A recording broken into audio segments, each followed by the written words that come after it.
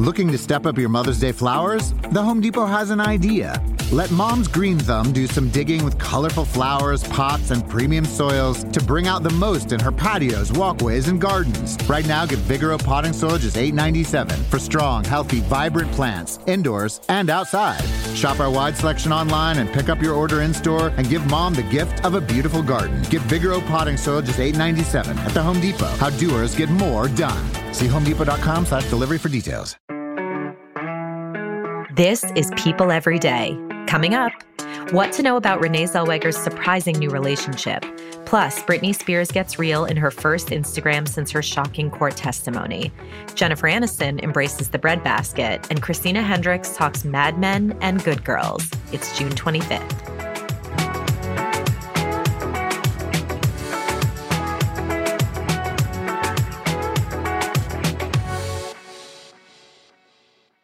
Hi, everyone. Welcome to People Every Day. I'm Zoe Ruderman, back in for Janine, who last I checked is still hanging out in a pool in Mexico.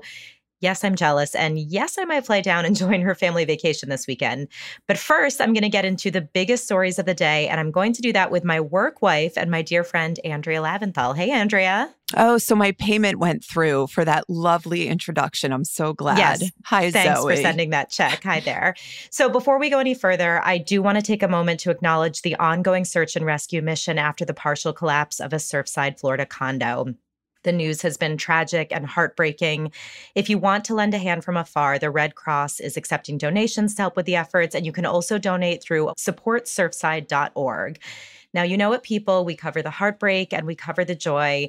And so I want to shift over and focus on something joyful next. Renee Zellweger is in a new relationship. Andrea, what do you think of this? I get so excited for new celebrity romances, especially when they're very unexpected pairings, which is the case with Renee and Ant Anstead. I could not have predicted this. If I had given you a list of 100 people who Renee might date next, I do not think Ant Anstead would be on the list. But I'm kind of into it, and they look really hot together, too. Yeah, a little summer romance for Renee and Ant. So he just finalized his divorce, right? From Christina Haack, who was formerly known as Christina El Moussa. Yes. I think it was 3 days ago that we confirmed that. So the timing makes sense that they would not reveal this relationship until now. And just like a normal, couple, they met at work. Totally. I wonder if they had to alert HR to this relationship. I guess that's not really how it works when you meet on set. But yeah, so he does this Discovery Plus series called Celebrity IOU Joyride, which is like they refurbish old cars to give to the guests' loved ones. And Renee was actually on the show, and that's how they met. And what do we think? Like, this is the first time she's been in a romance since breaking up with her previous boyfriend in 2019, Doyle Bramhall, the second, I believe. The second, yes. But I feel like we need to go way back to the beginning. So Renee Zellweger, obviously we've all been following her for years and years. I love her. I feel like when I looked up who she had dated, I had forgotten some of these. It made me feel like a very bad People editor. But should we go all the way back to 1999? Oh, let's do it. Do you remember who she dated? I did not until I looked at the People.com post looking back at her relationships. And I was like, Jim Carrey for it seems like one hot and bothered year, the two of them. Yeah. So they were in that movie, Me, Myself, and Irene together. And they had kind of like a hot on-screen relationship there.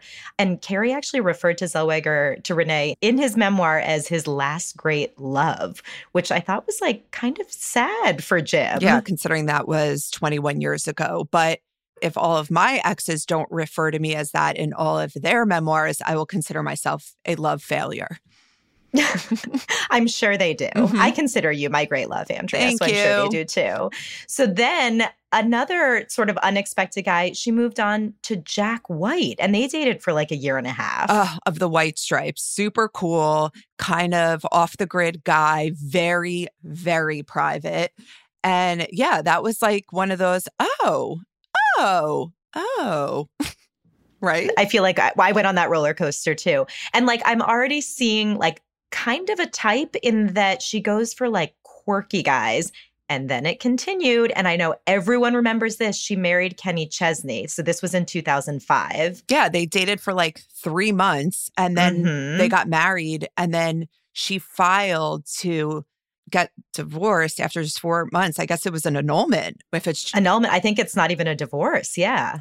But everyone remembers those beautiful photos of them on the beach. She was in like the white Carolina Herrera wedding dress. He was in like the flowy button down. It was the countryman and the movie star, and not so much. Yeah, did not last. And then she moved on to a former sexiest man alive, Bradley Cooper. That was 2 years. And I remember following this relationship really closely and being very, very into it and thinking like this might work out for them. Clearly, I am not a psychic when it comes to Hollywood relationships because it did not last, but I was feeling it. So then her longest relationship was with the aforementioned Doyle Bramhall II. If that everyone's favorite. Yes, I was going to say, if that name doesn't like ring a single bell, like not one, that's because he's a musician, but they first met at the University of Texas in the 80s. So like nothing's better than a little bit like Back to the Future love affair. And they dated for 7 years, 2012 to 2019. But now she's with Anne. Like I said, they're so hot together that I'm really feeling it. I love a relationship that starts in summer. It feels like very sexy. I'm rooting for them. It's just very interesting. I feel like we're getting close to needing a chart with the whole El Moussa, Anstead, Zellweger now. There's like a tangled web here. And I am going to need some clarity soon. Right. So let me see if I can get this straight. So Christina Hawk was married to Tarek El Moussa. They got divorced. She married Anstead. They got divorced, which was just confirmed. And by the way, she had 2 kids with Tarek El Moussa, 1 kid with Aunt Anstead. They got divorced. And now who is she with? Well, I know that Tarek El Moussa is now with the gal from Selling Sunset, Heather. Right. And yes, she's marrying him. If you've ever looked at her Instagram, she mentions it once or twice. I can imagine Renee is spending a lot of time watching that show right now. So anyway, speaking of people we're rooting for, Britney Spears, obviously we've talked a lot about her lately. She posted on Instagram for the first time since that explosive testimony on Wednesday. And that might not sound like a big deal, but for anyone who's been following, like Instagram has sort of been this way for her to speak to her fans. People have been following it rabidly, obviously overly analyzing, obsessing over it. And it was a really big deal. So let's talk about what she posted. So she posted this image of a little girl in a garden with an Albert Einstein quote. If you want your children to be intelligent, read them fairy tales. If you want them to be more intelligent, read them more fairy tales. And then it was her caption that was really telling. And this was a long, long caption. So I encourage everyone to go spend some time reading it. But, you know, she said, I don't want people to think my life is perfect because, all caps, it's definitely not at all. And if you've read anything about me in the news this week, you obviously know now it's not. And then she actually apologized, which I found this part really kind of sad and sweet and interesting. She said, I apologize for pretending like I've been okay the past 2 years. I did it because of my pride, and I was embarrassed to share what happened to me. It really is heartbreaking. And she even goes as far as to say, honestly, who doesn't want to capture their Instagram in a fun light? Like, she just wants people to see her as this like happy pop star and mom and not all the darkness. I also appreciate her use of emojis, I want to say. I really enjoyed it too. And she said, believe it or not, pretending that I'm okay has actually helped. I mean, this is like, I think she just summed up the entire platform of Instagram in one caption. Who knew it would come really from Britney? Yeah, but it was sort of like illuminating and really interesting. And obviously now we're all going to be watching over the weekend what she posts, what more she says. Is this going to be like a big shift from the kinds of posts she used to put up? Is it going to be a totally new Britney? And then there's like a whole other social media element that touches on Paris Hilton that I want to talk about. I think there's been a lot of chatter because on Wednesday, Britney talked about Paris Hilton and her story of abuse. And she actually admitted that she didn't believe Paris. She said she was afraid to come forward with her own story because she feared other people wouldn't believe her. The good news is Paris Hilton does not appear to be offended. Someone had tweeted something kind of saying, I hope Paris Hilton doesn't take what Britney said personally. And Paris Hilton actually liked that tweet. So, you know, in the world of social media, that is basically like saying that you forgive someone or that you're not mad at them. And it's pretty telling. It's one of the most fascinating parts of social media, as we all know, is watching celebrities interact with each other. Without social media, we would never see these kind of conversations, if you will. So it's just amazing that we're all aware of what's going on with Britney and so much support for her. And even when something comes out that seems sort of insulting, even Paris Hilton's like, no, like I'm on her team. I want the best for her. Okay, so moving along to Jennifer Aniston, because Andrea and I are contractually obligated to speak about Friends and Jennifer Aniston anytime we talk. So she is on the cover of People this week. It's this incredible interview, beautiful photos. And we talked to her a lot about health and wellness. Obviously, we touched on the Friends reunion. We asked about if she'd try online dating. But Andrea, do you know what my favorite part of the interview was? I think I know, but tell me. Okay. The bread basket, carbs. I love, this is like a celebrity version of radical honesty. Jennifer Aniston publicly admitting that she is no longer afraid of the bread basket. I just love it when anyone speaks openly about what they eat. I think like we have moved from, there was sort of a decade where, or an entire era where celebrities were like, I just drink water for my skin and that's how I, stay healthy, or I never touch bread or I never touch pasta. So I agree. I love, it felt like radical honesty and I was here for it. It's like, she's saying, give yourself a break. She said moderation, and she said her body loves it. It was like, why were you depriving me of this? And I honestly, there's nothing more relatable. Although I've always been a friend of the bread basket. I did not have her discipline. I have to. We've had a lot of lunches and dinners together, and I don't think there's ever not been a bread basket there. So, Jen, if you want to come brunch with us, we're into the bread basket too. We'll leave you a piece. Maybe, yeah. And then obviously it was really fun to hear our editor ask if she would ever do online dating. And Jen said, no, absolutely not. I'm going to stick to normal ways of dating. I love the idea of like that Jennifer Aniston would be able to do normal ways of dating. I picture her like, going to a bar in downtown LA, just being like, hey, I'm Jen. Who are you? Nice to meet you. Or her online profile being like, Jen, actress, bread basket enthusiast, like enjoys reruns, residuals. Totally. I mean, can you imagine if you were swiping and you just saw like the Rachel haircut come up? She'd be a tough one to set up too. I think so, yeah.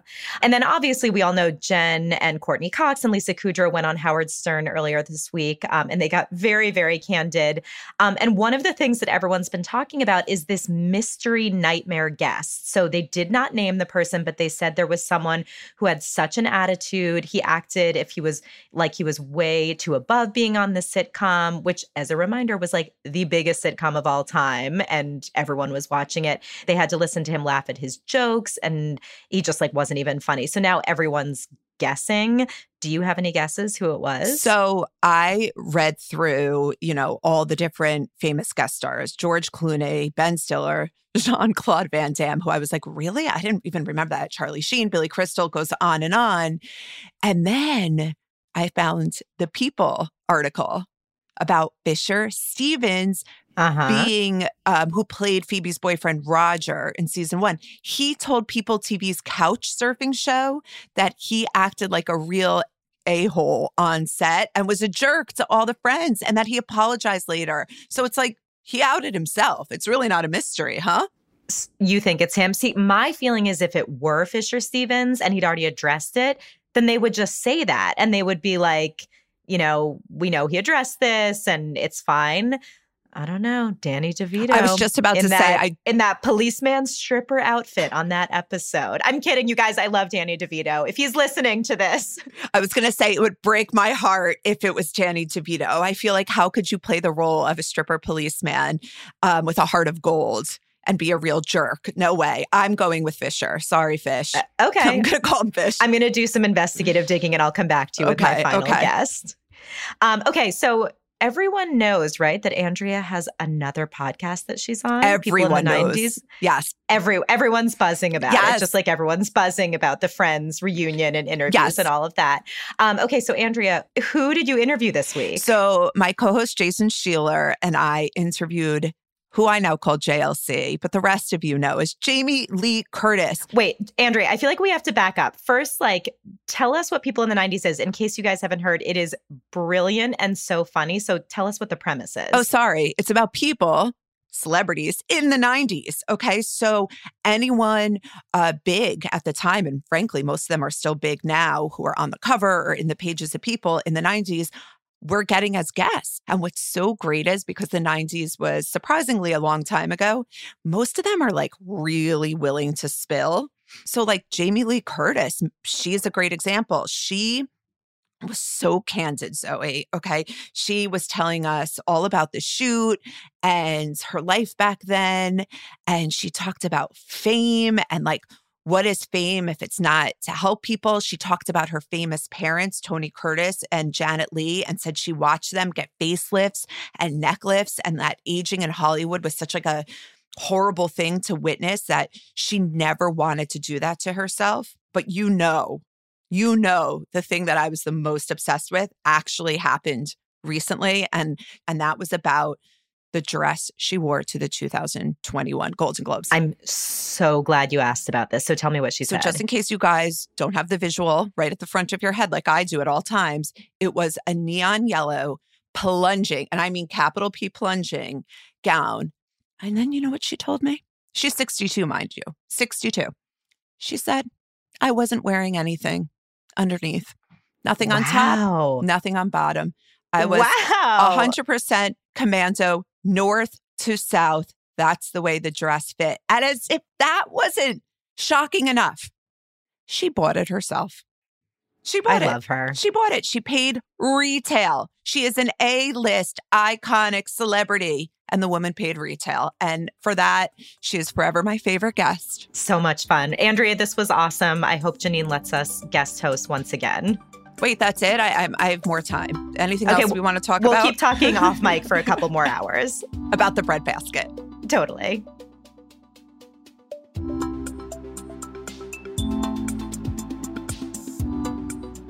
Next up, Janine sits down with actress Christina Hendricks.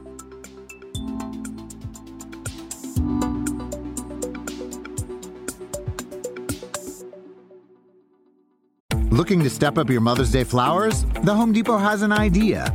Let Mom's Green Thumb do some digging with colorful flowers, pots, and premium soils to bring out the most in her patios, walkways, and gardens. Right now, get Vigoro potting soil just $8.97 for strong, healthy, vibrant plants, indoors and outside. Shop our wide selection online and pick up your order in-store and give Mom the gift of a beautiful garden. Get Vigoro potting soil just $8.97 at the Home Depot. How doers get more done. See homedepot.com/delivery for details.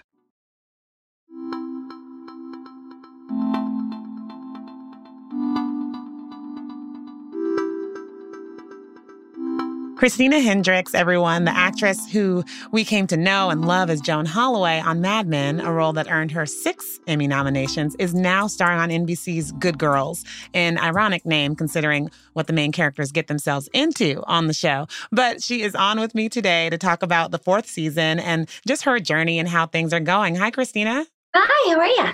I'm good. I'm really good. So, Good Girls. 4th season, without giving too much away, because I know we're in the middle of it right now, right? We can still watch. But tell me about Beth and what her journey is right now. Beth has fully enveloped herself in petty crime at this point and is embracing it to a certain degree.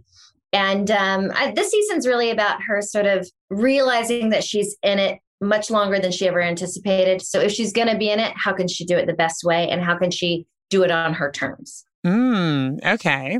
So if you're gonna have a life of crime, be organized. be organized about it.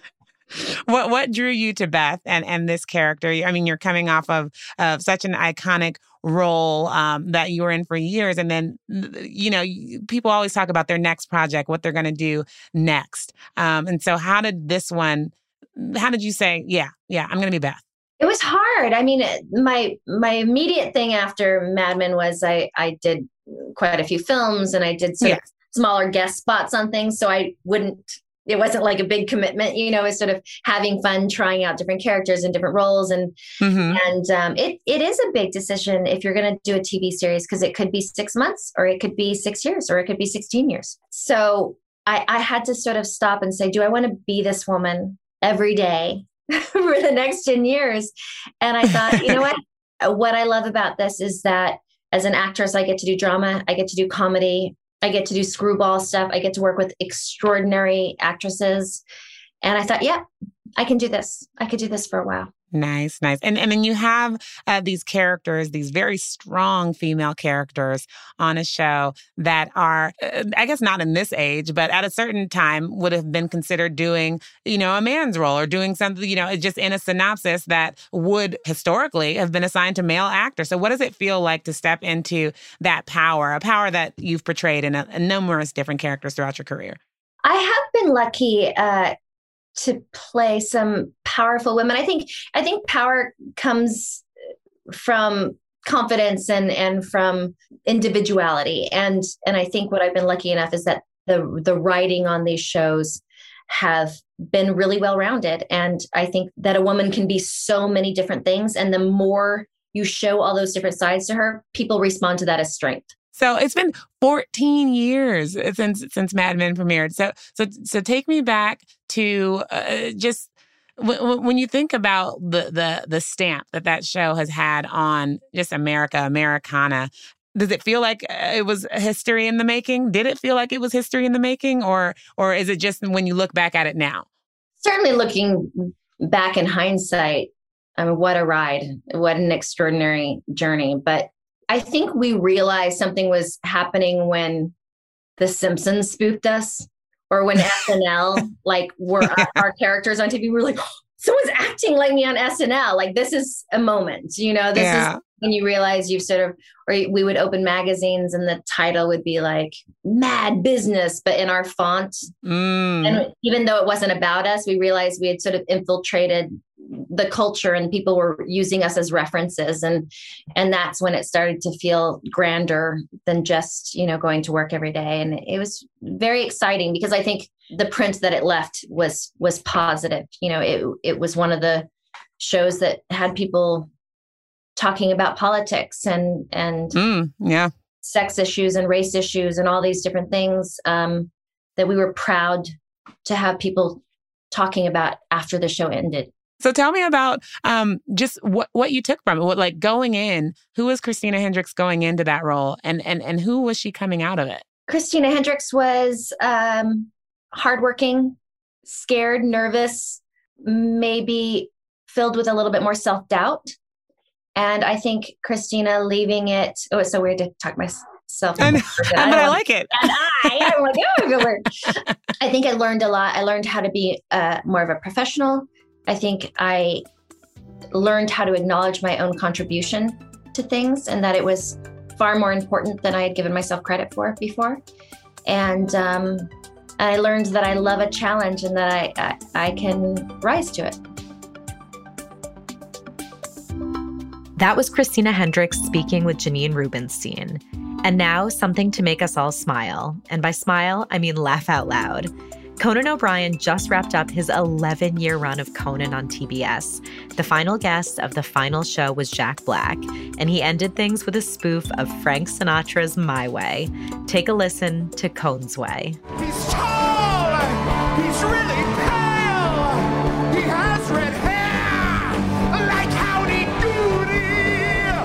But more! Much more! Well, that'll be stuck in my head all weekend. Thanks for listening and have a great, relaxing weekend, everyone. We'll be back Monday.